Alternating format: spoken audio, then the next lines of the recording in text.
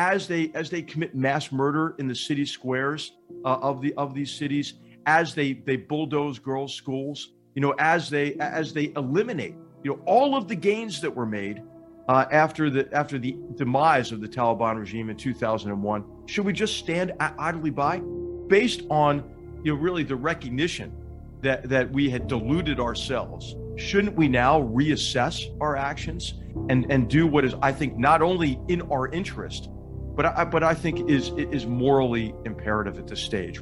What we're actually seeing is the reversal of morality. That was H.R. McMaster, one of Donald Trump's national security advisors, speaking Thursday about the startling Taliban advances in Afghanistan and what they could mean for the war-torn country as U.S. troops complete their pullout. In the last few weeks, Taliban forces have swept through northern provinces of that country, capturing hundreds of Afghan soldiers, seizing control of provincial capitals.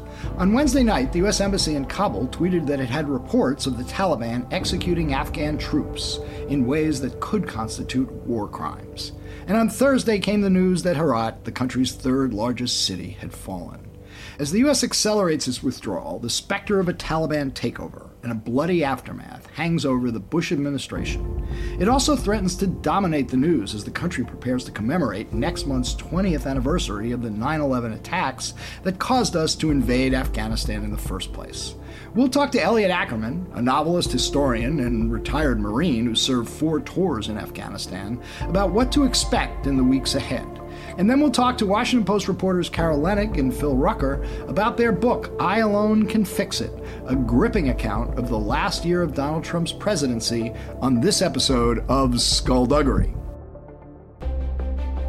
I do solemnly swear that I will faithfully execute the office of President of the United States and will, to the best of my ability, preserve, protect, and defend the Constitution of the United States. So help me God. So help me God. So help me God. So help me God. So help me God. So help me God. I'm Michael Isikoff, Chief Investigative Correspondent for Yahoo News. And I'm Dan Kleidman, Editor-in-Chief of Yahoo News. And our co-host, Victoria Bassetti, is still on vacation. She will be returning soon. But we have a lot to talk about. I think the Afghan news is so huge, and I think is going to be getting only more attention as we move up to that 9/11 anniversary. I mean, when Biden announced the U.S. pullout back in April, some PR genius in the White House thought, well, let's say we'll pull out by September 11th, as though that was somehow going to sort of be a capstone on our experience in Afghanistan. I don't think they ever anticipated that what we would be looking at by September 11th is an actual Taliban takeover of the country. It's hard to imagine a greater PR bonanza for the Taliban or a worse black eye for the United States than to have that happen. Look, I think the White House probably expected there was a pretty good likelihood that the Taliban would take over the country, that the government in Kabul would fall. I don't think they were expecting it would happen as soon as September 11th. And if they had, they would not have chosen that as the date for the withdrawal. Yeah, they wanted the elusive decent interval that Henry Kissinger and Richard Nixon were hoping for when they pulled out of Vietnam and signed the peace agreement with the North Vietnamese. They actually did get a little bit of an interval, a year or so. Of course, Nixon had his other troubles to deal with, but this seems like there's no interval at all. The other way to look at it, as I think we might hear from Elliot Ackerman, I think there was something of an interval when Obama, back in 2009, surged troops to Afghanistan, and we ended up with 100,000 more forces there, but on the other hand said that they would all be out by 2014, which he got a lot of criticism for at the time because he was announcing to the Taliban that we were not committed to staying for the long haul. And look, it's easy to be armchair quarterbacks here, but you do have to acknowledge that this was going to be an extremely difficult thing to do no matter what. And you always have to ask yourself in our business, well, what was the alternative? And the reality is that we had fought the Taliban to a standstill. And there was no evidence that we were changing the dynamics on the ground there. And, strategically, you had to ask yourself, how long could we do this? How long could we make this investment? And are there other parts of the world, where our interests, were more important right now? I mean, look, you take a country like Somalia. Somalia has probably a greater threat to the United States with al-Qaeda still being there, the Shabaab. We're not occupying Somalia. We are fighting there. We are doing drone strikes, but we're not occupying the country. We don't have a major troop presence there. So these aren't easy questions. And, look, I totally agree. And, back when Biden announced it and, before that, I sympathized with the idea that this was a forever war for which there was no end in sight. And we were propping up a corrupt government whose military just, could not stand on its own despite all the time and money we had poured into it to fight the Taliban. I get that, and that's, I think, what motivated Biden. But I think when people are, there are no good options, but when you look at what we're staring at right now, which is, the prospect of this horrendous, Taliban takeover and even a, Khmer Rouge-like purge of the country, mass bloodbaths of people who worked for us, worked with us, were our partners. It's a pretty grim outlook. One other caveat here is because, we seem to these days see everything through a political lens, and that shapes public opinion because of our media. And the critics, normally would be mostly, on the right. The difference here is that this is a policy that was started by Obama again, I guess, but accelerated by Trump. Trump has not been out there criticizing Biden for this decision. I think I saw that Mike Pompeo, the former Secretary of State, actually was on Fox News or somewhere agreeing with it. So I don't know that you're going to get the same kind of criticism from Republicans on this issue as you might on a lot of other issues. Well, you will from Liz Cheney. You will from Liz Cheney and Adam Kinzinger and the Republicans we have been celebrating on this podcast are going to be the fiercest critics. Now, how much traction they will get on that, I don't know. But I think a lot is going to depend on how ugly it gets. Right now, it looks like it could get very ugly. And before we get to our great Washington Post reporters to talk about their book about the last year of Donald Trump's presidency, we're going to talk to Elliot Ackerman, who served 4 tours in Afghanistan and who's got a lot to say on the subject. So let's get to it.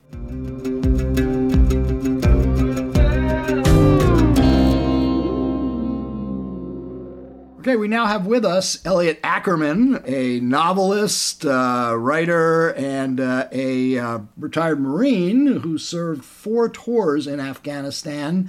Elliot, welcome back to Skullduggery. Thanks for having me. So we had you on back in April when Biden announced that the U.S. would be pulling out. At that point, he said by September 11th. You made the case that this was the wrong decision at the time, that the relatively small contingent of U.S. troops we had in there could help preserve the peace and the Afghan government. Obviously, that's not where the president was, and that's not where most of the country was on this issue after years of what seemed like endless wars. But over the last weeks, we have seen this startling advance of the Taliban, much more rapid than anybody expected. Are you surprised by how quickly the Taliban has been advancing in Afghanistan? And do you think it makes the argument you were making some months ago even stronger than it was at the time? I'm not surprised. I'm surprised that people are surprised, frankly. I mean, if I'm feeling any type of surprise. But do you think the White House was prepared for the startling advances of the Taliban, that they would be controlling 2/3 of the country? I don't know if they were prepared necessarily. I don't know what prepared means. But I find it very hard to believe that anyone in the White House is that surprised. I think, and it depends who we're talking about. If we're talking about people in the Department of Defense, I mean, there wasn't total unanimity in the White House and in the Biden administration that this was the appropriate course of action. Obviously, it was the president's decision to pull all the troops out of Afghanistan, but many senior defense officials didn't think this was necessarily the right move. I believe Defense Secretary Austin didn't want us to pull all of the troops out. So, there's not just lockstep unanimity within the White House. Listen, I think the reason I'm not surprised that all of this is what's happening is, listen, one of the great dictums about war, which is said by Karl von Clausewitz in his book On War, is that war is politics by other means. We all know this. So this is politics. A very significant political decision was made, and you're seeing the ramifications of that politics, which is a complete and total vote of no confidence in the Afghan government now that the United States has basically said, hey, we're through here. So this is not surprising that this would happen once the United States indicates that Afghanistan is no longer going to be really under our sphere of influence, at least not in the way that it has been previously. What do you expect in the next few weeks and months? I expect Kabul will fall. Afghanistan will be run by the Taliban and will turn largely into a black hole of our own creation. Do you think, Elliot, that the Taliban will go back to where it was when it ruled the country before 9/11 in terms of its repression of people, its kind of medieval ways, or is that going to be harder for them now after the Afghan people have lived with some degree of freedom for a number, for 20 years now? I think the question kind of asks, do we believe that the Taliban will be in some way chastised by having fought a 20-year war and inheriting a population that has lived with some degree of freedom, at least in urban centers? No, I don't believe they will. I don't believe they view themselves as chastised. I believe they view themselves as vindicated in the most triumphant and glorious manner possible, a triumph maybe only paralleled by them besting the Soviets and besting the British in the 19th century. I think for the Taliban, that is absolutely the narrative they will apply to this. I don't think they're necessarily out of line for applying that narrative. And I think they will feel emboldened to implement their views and their way of life on otherwise reluctant Afghans. So I am not optimistic for what this means for freedom-loving Afghans in that country. Well, certainly, given the reports of what's happening on the ground in recent days, there's not much reason for encouragement there. The U.S. Embassy in Kabul tweeted last night about reports about Afghan soldiers who surrendered being executed by the Taliban. There's been, attacks on hospitals, on schools. Michael, I don't know if you saw just an hour ago, the U.S. Embassy has announced that it is moving from its grounds to the airport in Kabul. So the U.S. Embassy is, as of today, located at the Kabul International Airport. So it does feel like we're going to be looking at scenes like the last days of Saigon in 1975. Well, I think what is so dispiriting in many ways is maybe we will, or maybe we won't, because we'll do what we did in Bagram, which to me was shameful to our Afghan allies, which is we just basically told no one we were leaving, and we left and slunk out of there in the middle of the night. I mean, at the end of the day, I'm sorry, don't we have any decency? What is there to say for our national honor? You don't, listen, I don't get hot about many things, but you don't behave this way. This is shameful. Elliot, can you just remind us from our previous conversation what you believe the strategy should have been as opposed to what happened? I mean, we were down to 2,500 troops on the ground, and of course there was a coalition force as well, and we used that to leverage Afghan troops. But we had essentially, at best, fought to a stalemate with the Taliban. The Taliban have been in the ascendancy for a long time. In terms of the strategy, what could and what should the United States have done, and what do you think the best possible outcome could have been if they had done Sure. the things that you think they should have done? Listen, I don't love the armchair quarterbacking game because, if you've been in a war, war is messy, it's sloppy. These are not easy jobs to do. But I would say let's take a long-term and a short-term view. Long-term, one of the dictums, sort of the famous sayings in Afghanistan when I was there was, and this is a member of the Taliban saying this to an American, you all might have the watches, but we have the time. Meaning you might have all the technological sophistication that you have, but you don't have the time. The only way we could have won this war was by convincing the Taliban that no, we've got the watches and we've got the time. We're not going anywhere. That doesn't mean there's going to be 150,000 U.S. troops there, but that means the combination of the Afghan government with Americans is not going anywhere. It is strong. And we did it in Korea. We did it in Germany. Well, look at us. We're not going anywhere. Now, that strategy was I could say was undermined as far back as 2009 when President Obama Iran saying Iraq was the wrong war, which I agree with. Afghanistan was the righteous war. Bush got distracted. We need to refocus on the right war, which was Afghanistan. And he did that. But in his 2009 speech, in which he announced the surge, in which 150,000 U.S. troops are going to Afghanistan, in the very same speech at West Point, he said, and they will all be leaving by 2014.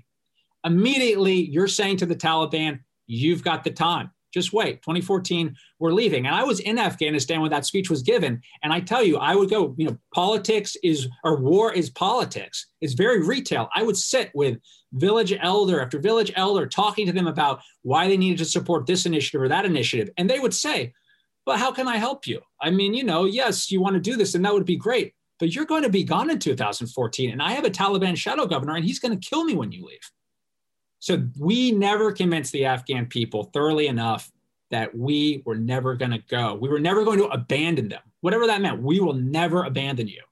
And so now we can go up to today, right? So before this announcement, we've done a decent enough job. I mean, building an Afghan military that was taking the fight to the Taliban in so much as they weren't being overrun by the Taliban. We had 3,000 troops thereabouts in Afghanistan. U.S. combat deaths in 2020 were 3.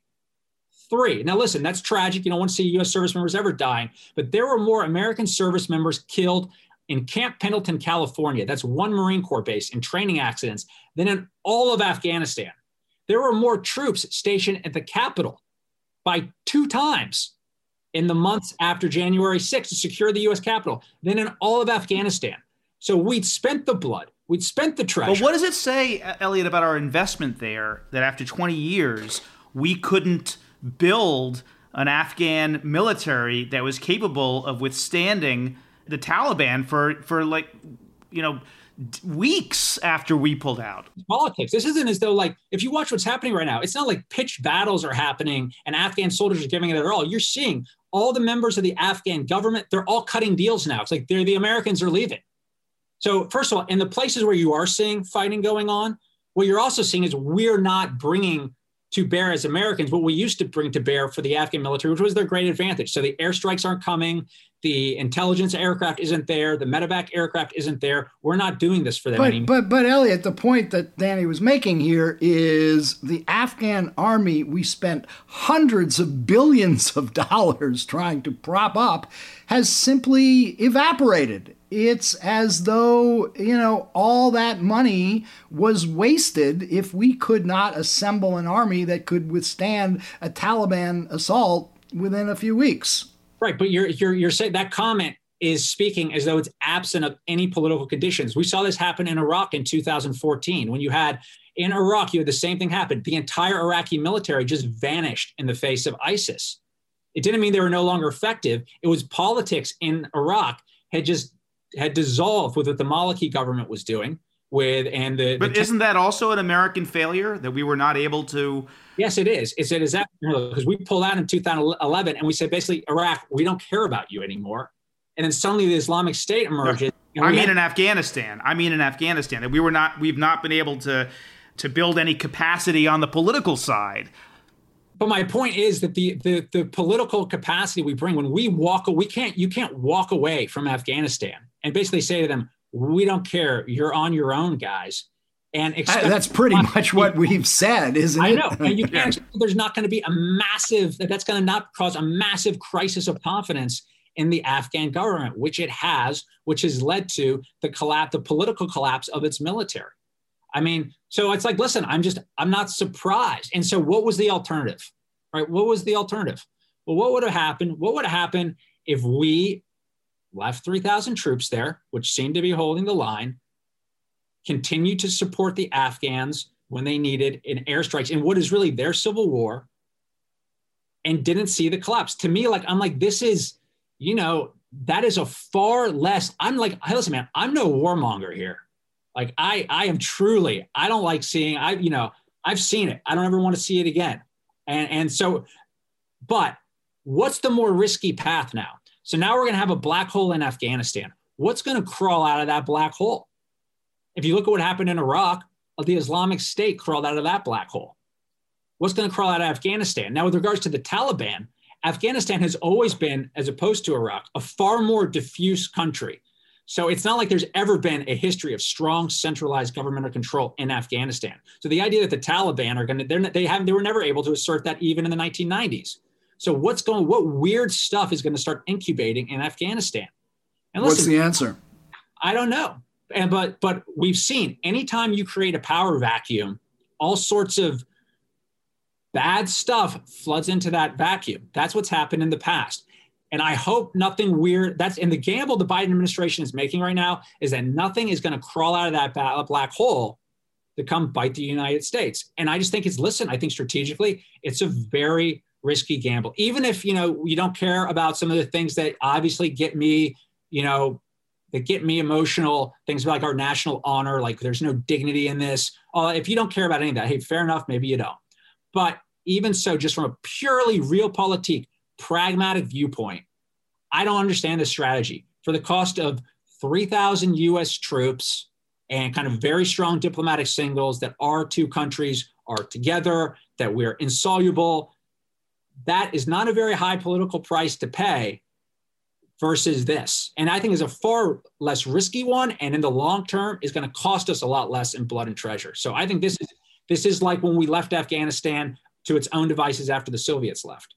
I don't think you served 4 tours in Afghanistan. Did you serve in the places that have been recently taken over by the Taliban? And have you heard from any of the Afghans you served with in the last few weeks about what they're experiencing? Every place that I served in Afghanistan is now under Taliban control. And yes, I have, heard from old Afghan compatriots of mine, many of whom are in the United States now. And I think, to a T, all of them are concerned about their extended families and are, working like hell to try to get them out, those who still remain. Do you think we're going to see a bloodbath? We're already seeing one. And what about your brothers and sisters in arms, the people who you served with, the Americans who you served with there, or sadly, the family members, the parents of those who died there? What's the conversation with them right now in this moment? First of all, I'll say I only speak for myself. Everyone who served there has a whole host of emotions about this that are complicated. So I'll just speak for myself. I think it's complicated. I served in Iraq too. And when we left Iraq, I feel more, viscerally emotional about this one. I think Iraq was always the wrong war when I was in Iraq. I think we all kind of knew this is not going well. And maybe this was an ill-advised endeavor, even though, we were the ones fighting in it. I think the thing that is, and I was actually talking to a friend of mine who served in Afghanistan with me. And he was also an Iraq war veteran. And we were trying to understand why this one feels different. And I think one of the reasons, just kind of personally for us, it felt different was listen, this is the 20 year of September 11th, right? So let me just wait. There's an old bit of gallows humor amongst GIs. It's a joke. It goes like this: knock, knock. Who's there? September 11th. September 11th, who? I thought you said never forget. Yeah. So what does that mean? What does that mean? That's what we would say after 9/11. So we remember why we were in Afghanistan. It was for September 11th. I get it. 20 years have passed and a lot of people have forgotten, that's why we were there. And it was only the second time the United States had gone to war predicated on an attack on our homeland. The time before that was Pearl Harbor. And that was a war that we won decisively. And this is how that second war ends. And that is a bitter pill to swallow. Yeah, and a point I made in the introduction, as things are developing, the Taliban takeover could well be complete or on the verge of by September 11th itself. And you know what? The Taliban are very smart when it comes to, at least my experience, information operations. It would not surprise me at all if they chose the day to roll into Kabul as September 11th, 2020. And that would be a PR bonanza for them, yeah. You know, unlike anything I can think of, and a PR disaster for the United States. It surprised me at all. You know, Elliot, I think I know the answer to this question, or what your answer will be, but you're hearing discussion about the sort of over-the-horizon strategy that even though we will not have forces on the ground there, that we'll still have some intelligence capability, surveillance, some airstrikes if necessary. Do you put any faith at all in that kind of remote strategy that's being talked about? No. Because it's not practical, it's not realistic, it's not working right now. You have to be on the ground. Anyone who's served a day in uniform or ever fought on a battlefield knows at a certain point, you regardless of the technology, you need to have someone there to tell you where to put in the airstrikes. You need that level of responsiveness. It's not going to work. And, frankly, I think it's a line. It's a line. It's not working. And so guess what? So Kabul falls. Now what?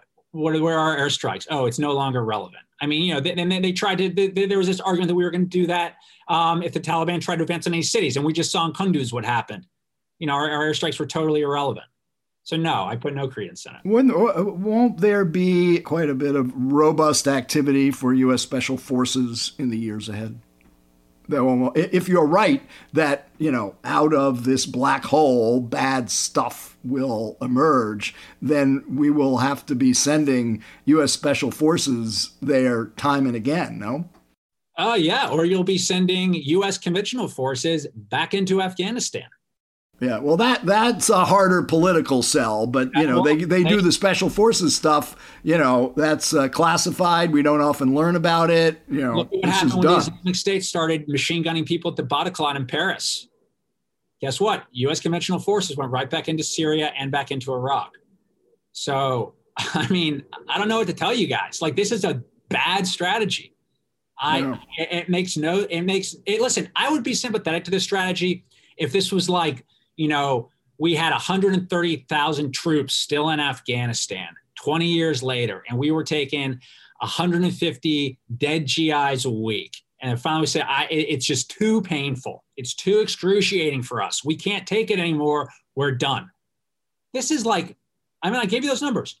3,000 U.S. troops, 2020, you have 3 guys killed in action. And to give you models, yes, like I've talked to you guys about, like Germany, Turkey, Japan, we've done this around the world. We also done it in South America for years. Look at Colombia. We had U.S. troops in Colombia and Peru for years and years and years, fighting very low intensity, on our part, very low intensity conflict wars, very low intensity conflict engagements, virtually very low U.S. casualty numbers, while the engagements in those countries themselves, like particularly in Colombia, were very kinetic. And we kept the lid on those things. And in the case of Colombia, that was a very, very, very long war that actually ended in our benefit and to our advantage. How much of a kind of a strategic black eye do you think this is for the United States? That it will invite our enemies around the world to say that the United States doesn't have the stomach, can't finish the job, is a feckless giant? Or is that the wrong way to think about it? Is that not how you think about it? To me, I was thinking about this morning, just watching the news roll in, and with regards to, I think Biden has set a little bit of his legacy right now. We look back, right? We can look back, for instance, like Clinton. What was the great moral failure of Clinton? Rwanda. I think we all remember what he did in Rwanda. He never stopped that genocide. All right. Bush, Iraq. I would argue for Obama, it was really Syria and his mismanagement of Syria. I think for Biden, it's going to be Afghanistan. We've done here. Well, on that grim note, I want to thank you for joining us once again on Skullduggery, and you are a voice that we'll want to keep hearing from as events unfold. So thanks again, Elliot. Yeah, thanks for having me, guys. Thanks, Elliot.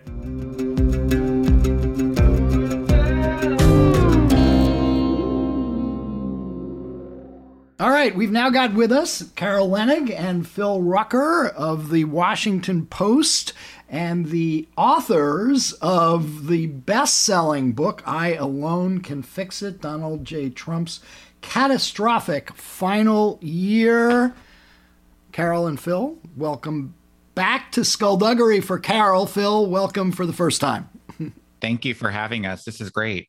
Well, the book is just a phenomenal read. As I was saying before we started taping, it was quite reminiscent to me of when I first read The Final Days by Woodward and Bernstein about the last days of Richard Nixon's presidency. And this was evocative of many of the same themes that came through in that one. But I want to start out with something that hasn't gotten a lot of attention, but seems very on point to the news of this week. And that is the discussion you have about Trump's planned pullout from Afghanistan. You've gotten a lot of attention for what you have in the book about General Milley, the chairman of the Joint Chiefs of Staff, and other military leaders who were just frantically freaking out about what Donald Trump might do in his last days as president. But one of the things that hasn't got much attention is that, according to your book, Milley and other members of the Joint Chiefs of Staff were prepared to resign after the election because of Trump's pullout from Afghanistan. And that Pentagon leaders, you write, worried about a Saigon situation with a chaotic last-minute exit and desperate people rushing to a rooftop to catch the last helicopter out. The Joint Chiefs discussed this. Milley would be the first to resign, and then if that didn't do the trick, to stop Trump from pulling out of Afghanistan, the others would resign. It was, you write, a kind of Saturday night massacre in reverse, an informal blockade that would keep in their back pockets if it ever came to that. I thought that was fascinating because that they were willing to go that far to stop Trump from pulling out. And then also because Milley and the rest of them are all still there, while Biden seems to have done exactly what they were prepared to quit over, and yet they haven't done so. So just give us a little bit on why the Joint Chiefs felt so strongly at the time about this, and why we haven't heard word one from them while Biden is doing exactly what they were protesting just 6 or 7 months ago. Carol, you want to take that first? Yeah, I was going to say I'm really glad you fix your sights on that moment because it is very dramatic for lots of reasons. And that element of it hasn't gotten a lot of attention about Afghanistan. It does bring us full forward to today. I would quibble, though, with the idea that it's exactly the same thing Biden is doing now, the Biden administration is doing now, because what the chairman and the Joint Chiefs were the most worried about was twofold. One, the president giving them an order that they found was an effort or a veiled effort to consolidate power and block the peaceful transfer of power to the future president. And then secondly, just have a wag the dog moment of, again, pulling out of Afghanistan really quickly to create distraction, create a little bit of chaos, or as the president was wont to do, create a great headline. You know, I ended an endless war. The anxiety that chiefs had was this idea of a rash pullout. Again, imagine Saigon and the helicopter on the roof. They were worried about an unplanned, rash decision that would be solely for the president's MO, which is nailing a great news cycle.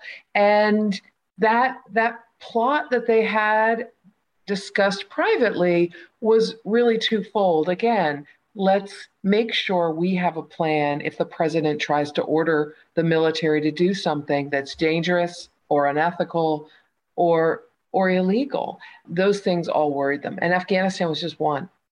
Well, I guess 2 points on that. One is Trump had been pretty consistent that he wanted to pull out from Afghanistan from the get-go, right? I mean, forever wars, he wanted to end them. The war, it was a loser war, as you write. So in one sense, one could argue he was simply fulfilling, one of his original campaign promises, right, in trying to pull out at the end. And then also when one looks at the hurried withdrawal right now from Afghanistan, which Biden has pushed up to August 31st, having initially set it for September 11th, and reading the reports from the field, it looks every bit as chaotic now as what the Joint Chiefs were worried about back then. Well, they were worried, just to one more sentence on that, what they were really, really worried about was a plot they heard about in the White House where various whisperers in the president's ear, President Trump's ear, were like, let's just do it all in one day, or maybe we can do it all in 2 days. And that, you don't just send a bunch of buses into, key Afghanistan cities and ship everybody out. There's a lot of protective equipment. There's a lot of stuff you're not going to leave behind for the Taliban to collect. All of those things were big worries of theirs, and they knew it wasn't a worry of Donald Trump's. Let me bring Phil into this, and sticking with General Milley, because I think he, as much as anyone, personifies one of the major themes of your book, which is the lengths to which so many top advisors to Donald Trump felt that they needed to be human railguards to protect the country and our democracy from catastrophe. And I guess having explored that kind of rationalization with all of these people, Bill Barr is a fascinating example of that, the Attorney General in this book, Milley, Alex Azar, so many of them. How do you feel after having done all of this reporting and talked to so many sources about that rationalization, how effective they were at actually being railguards, and what would have happened if they hadn't done that? It's an important question, and I think the answer is pretty nuanced because, history shows they were not terribly effective in serving as guardrails because President Trump did a lot of things that they would have resisted, and that damaged the country to some degree. But on the extreme measures, and by that I mean the period after the election when the president and his allies were actively scheming, plotting to effectively overthrow the democracy, to remain in power despite the will of the people in the election. On that front, Milley and some of these other figures were effective in preventing a calamity to our institution from taking place. Of course, the insurrection occurred, lives were lost. That was catastrophic and scarring for the nation, but democracy still held. And there's a world in which it may not have held were it not for people like General Milley, who were on guard in that period. But, look, these advisors to the president, and mind you, at the beginning of Trump's term, they were different advisors because the cast of characters kept changing. But they found that early on, they could influence him more because he was so naive about how government worked. But very quickly, he shut them out. And after the Ukraine impeachment, when he survived without really any accountability for what he did in Ukraine, and after making it through the Mueller investigation without any real meaningful accountability for his actions, Trump believed he was, king, and that the laws didn't apply to him, and that he could do what he wanted to do and enact what he wanted to enact. And if the people working for him weren't going to help him do it, he was just going to get rid of them and find new people. And so that was the reality that a lot of these figures were grappling with. So they had to pick and choose, when they were really going to function as a guardrail and stand up to him, or when they were going to let something slide in order to maintain their own power and their own jobs. I just want to follow up with I want to hear you guys talk a little bit about Bill Barr, the Attorney General. Yeah. Isikoff and I covered him way back when he was Attorney General the first time. We certainly, on this podcast, our thinking about Barr evolved. We didn't expect him to kind of go quite as far as he did in sort of backing up Trump at almost every turn, and some would say being a sycophant to Trump. But Barr evolved as well over the course of his tenure as Attorney General, and it's kind of an instructive evolution. Tell us about Barr and what drove him at the outset early on, and then what happened to him where at the end he quit and broke pretty strongly with Trump. What is that story? I think, we have a lot in common in terms of covering the Justice Department and the culture of blind justice, right? Objective blind justice. And what Barr did at the very outset, even though people in 2019 were viewing him as this eminence grise, this very serious person who was going to come in and bring adulthood to the Department of Justice after Jeff Sessions departed, even despite that, he was a political ideologue, and his motivation was to help Donald Trump politically in every way. And it was sort of surprising, and he needs to own the way in which he crossed the lines, misleading the public about the Mueller findings. They found in 4 cases gross, huge evidence of obstruction of justice. And to say that didn't happen was bizarre. But in every turn, as you say, he worked to help Donald Trump get reelected. But in the spring of 2020, Phil and I learned he went to the president privately, trying not to embarrass him in front of others, and just tell him, I think you're going to lose the election, boss, because you're wasting the capital you have in the way you're handling COVID. And even your ardent supporters out there in the red states are getting a little nervous about this pandemic and the weird things you're doing on stage, so to speak, in these press conferences where you're disagreeing with your medical experts.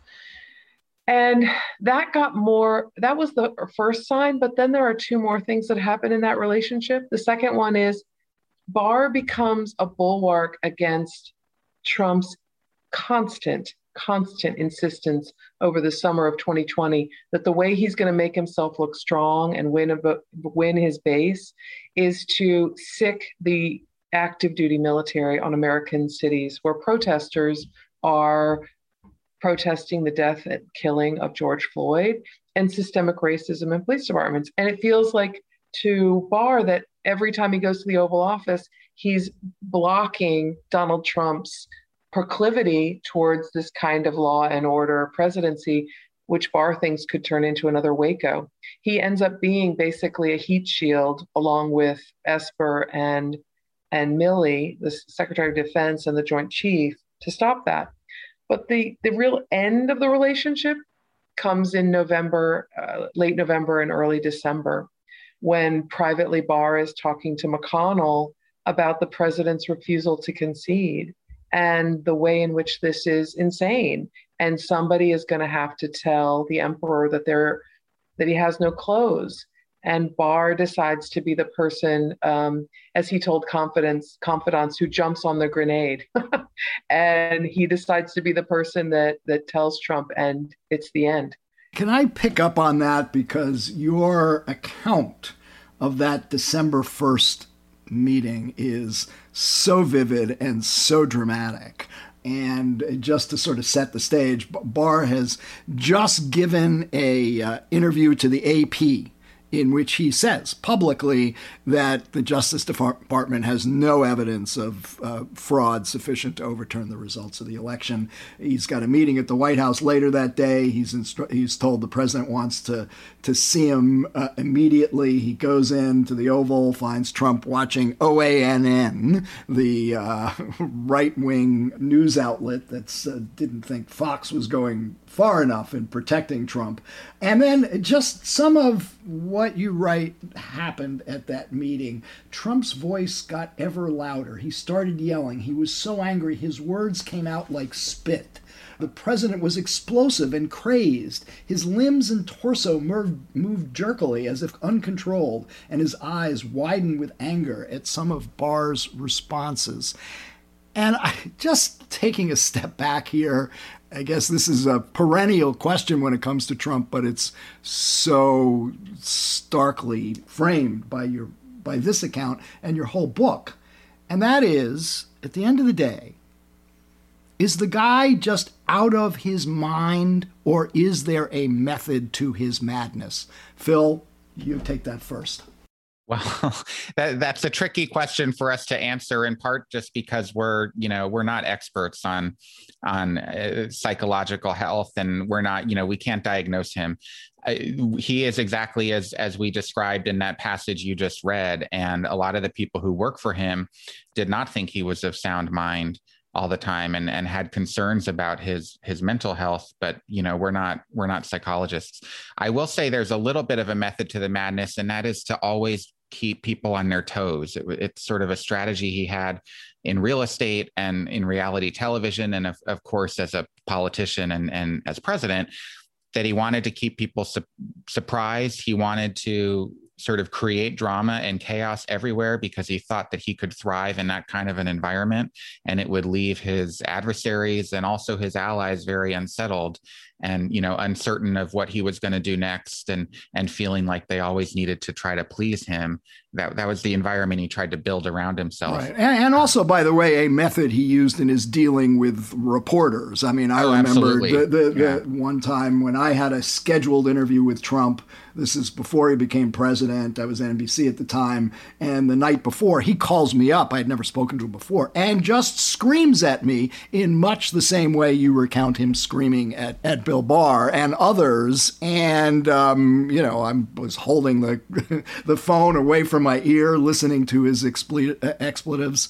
And yet the next day, he gave me the interview that I had requested. And afterwards, even though it was quite confrontational interview, he invites me up to his office at Trump Tower and just wants to chat political gossip. And, coming around to your own final interview with Trump at Mar-a-Lago as you're finishing up the book, as you describe it, he's perfectly matter-of-fact, pleasant at times, solicitous of your views. I mean, it's really hard to sort of put those two images together of Trump, the madman, and Trump, the seemingly charming host for you. I was just going to say, I think that's right. It's very hard to square the two personalities, and your description there is exactly why so many people have concluded by observing him that there's something going on. But he's just all over the map, and you never know what Trump you're going to get. But is that part of the reason maybe that people who work for him, who otherwise might be decent, upstanding people, can rationalize working for him because they see those two sides of Trump? They think there is a side to him that is more decent. I have to say, I was so struck. And these are things that we know about Donald Trump, the narcissism, the deep lack of empathy. But over and over again, whether it's about COVID, where he is, putting so much pressure on the FDA to get the vaccines approved before the election, whether that's safe or not, or to get them to approve hydrochloroquine to treat COVID, or even that rally in Oklahoma where he didn't want anyone tested because he didn't want that to get out, or they wanted the signs that said "Don't sit here" removed, the signs that would have allowed them to have people socially distance there. I mean, that his political needs, his ego, always takes a back seat to other people's health. Their ability to survive a virus. So how do people rationalize continuing to work for him? And I guess one thing I want to know is, do you think people will work for him a second time around if he runs for president again, which a lot of people think he will? Or do you think he'll have a harder time attracting advisors? There's a lot in that question there, but I'll take a crack. But Carol, I think you can interpret me well.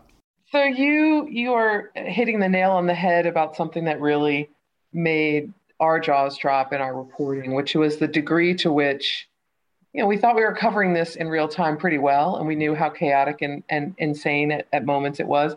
But behind the scenes, there were all these cabinet members and top officials and White House advisors, all of whom wanted to see Trump succeed, wanted to help him execute his agenda. And their hair was on fire privately as they tried to figure out why in the world he was willing to put American lives in peril for a momentary tweet that he thought would be successful in the evening news or the morning news cycle, why he was willing to put democracy in this undermined and weakened state. Also, he could claim that he wasn't a loser. The lack of empathy for American lives during COVID was probably the most striking. And I'm thinking of an example in which, again, we were sort of shocked that the president, when confronted with his chief of staff, Mick Mulvaney, his deputy secretary of state, and his Health and Human Services Secretary, they come to him in the spring and they say, okay, Wuhan is locked down. The Chinese have closed the borders. The virus has taken over, and they're trying to control it by closing the region of Hubei province. And they're like, we need to get the Americans out who work for the U.S. government. And Trump says initially, absolutely not. What if those people are sick? That's going to make my numbers go up. Those people shouldn't have been in China. What were they even doing there? Now, keep in mind, like, just as our jaws dropped hearing this, so did the jaws drop of the people listening to the president on that conference call. You know, Steve Biegun, the Deputy Secretary of State, was like, that would be like leaving our troops on the field of battle and hightailing it out of here. These are, U.S. government employees. Eventually, the president relents. But that concept, which is my numbers, right? My numbers are more important than the lives of people who are trapped in Wuhan and are only there to serve us. How do people rationalize it? I think what we learned over and over again in these interviews was that people were afraid. Two reasons: afraid of what Donald Trump might do to them if they confronted him or contradicted him. They'd seen the famous and unceremonious firing by tweet, the ruining of your reputation. But second, they were worried about who would replace them. And, we found that in our first 3 years of the Trump presidency, but it was life or death in 2020. People were actually worried, if I go, he's going to get somebody in here who just completely serves up what he wants to hear. And then where will we be with American lives? So your first book about him, Very Stable Genius, was pretty tough on Trump and exposed a lot of the same themes that you have in this book. And yet, as you're wrapping it up, he agrees to talk to you and give you an extensive interview, which goes on for like 3 hours, if I'm recalling correctly. Why did he talk to you, and what was it like? Yeah, well, you're right that for the first book, he declined our request to be interviewed, and then he trashed the book. He hated the cover, he hated the title, he hated the content, he hated the news coverage of the book, and he called it a work of fiction and attacked us personally as stone cold losers and a bunch of other names. So you're right that we were a little surprised that he agreed to talk to us for this book, but we're fair journalists. And if we're writing about a subject, we of course want to be able to interview that subject. And so we made Why do you think he did? Well, we made this request to him, and surprisingly, he agreed right away. And I'm not sure exactly why, but I think it's a combination of factors. I think, first of all, he wanted to have a say. He wanted his voice in our book. He thought he could, by talking to us, probably not persuade us of his worldview, but at least have his worldview reflected in our narrative and, soften the book to some degree, which I would argue he did not achieve that. We wrote the book we believe to be true. But I think the second reason is, frankly, he was bored. He was down at Mar-a-Lago, no longer president. He didn't have the daily, back and forth with reporters that he was used to at the White House. And he misses that. He missed the engagement. He missed the confrontation, the hostility, and he agreed to have us down. He also agreed to have down a whole bunch of other book authors, other journalists and non-journalists who were writing books about him. He did interviews with, many of them over the course of the spring down in Florida. It just so happens that his interview with us was the longest of any of the ones that he did, according to his staff. I'm not sure why. And as he finished the interview, he came by and told us, I really enjoyed talking to you. It was an honor. And it's a bit of a sickness, which seems to have been a pretty accurate reflection on his part. But, he knew exactly. You said it was an honor to talk to you, and it was a bit of a sickness? It was a bit of a sickness. What's he referring to? That the fact that he enjoyed talking to people like us for so long is a sickness. Because he knows who we are. We're not sycophant journalists. We don't work for Fox News. We're, tough, hard-nosed reporters who'd already interviewed 140 of his administration officials who told us what was really going on behind the scenes. So it's not like he was going to pull a fast one on us and get us to change our story in any way. But, he seemed to agree. He seemed to enjoy it. I want to ask both of you about the last chapter, not the epilogue, which we talked about, but the last chapter of the book, with really the sort of, the January 6th recounting, which was riveting and cinematic in your retelling. And the question I want to ask both of you is, the House Select Committee investigating January 6th, they've had their first hearing. I believe there may be another hearing in August, but there will be multiple hearings going forward. If you were in charge of the House Select Committee investigating the events of January 6th, and let's start with you, Carol, who would you most want to hear from, and what unanswered questions would you want to explore and shed light on? Because I think there still are unanswered questions about what went down on that day that are important. So you guys really dug into the narrative. What would you want to know? Who would you want to hear from, Carol?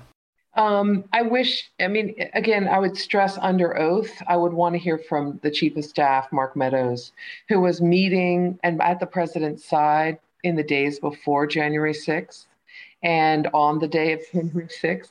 Those days beforehand seem important to me because many of the president's allies were arranging those protests. Well, who financed the protests? How much did the White House know about the violence and the arming that this group was bringing along with them? How much sort of, medieval hand-to-hand combat had they been warned about ahead of time?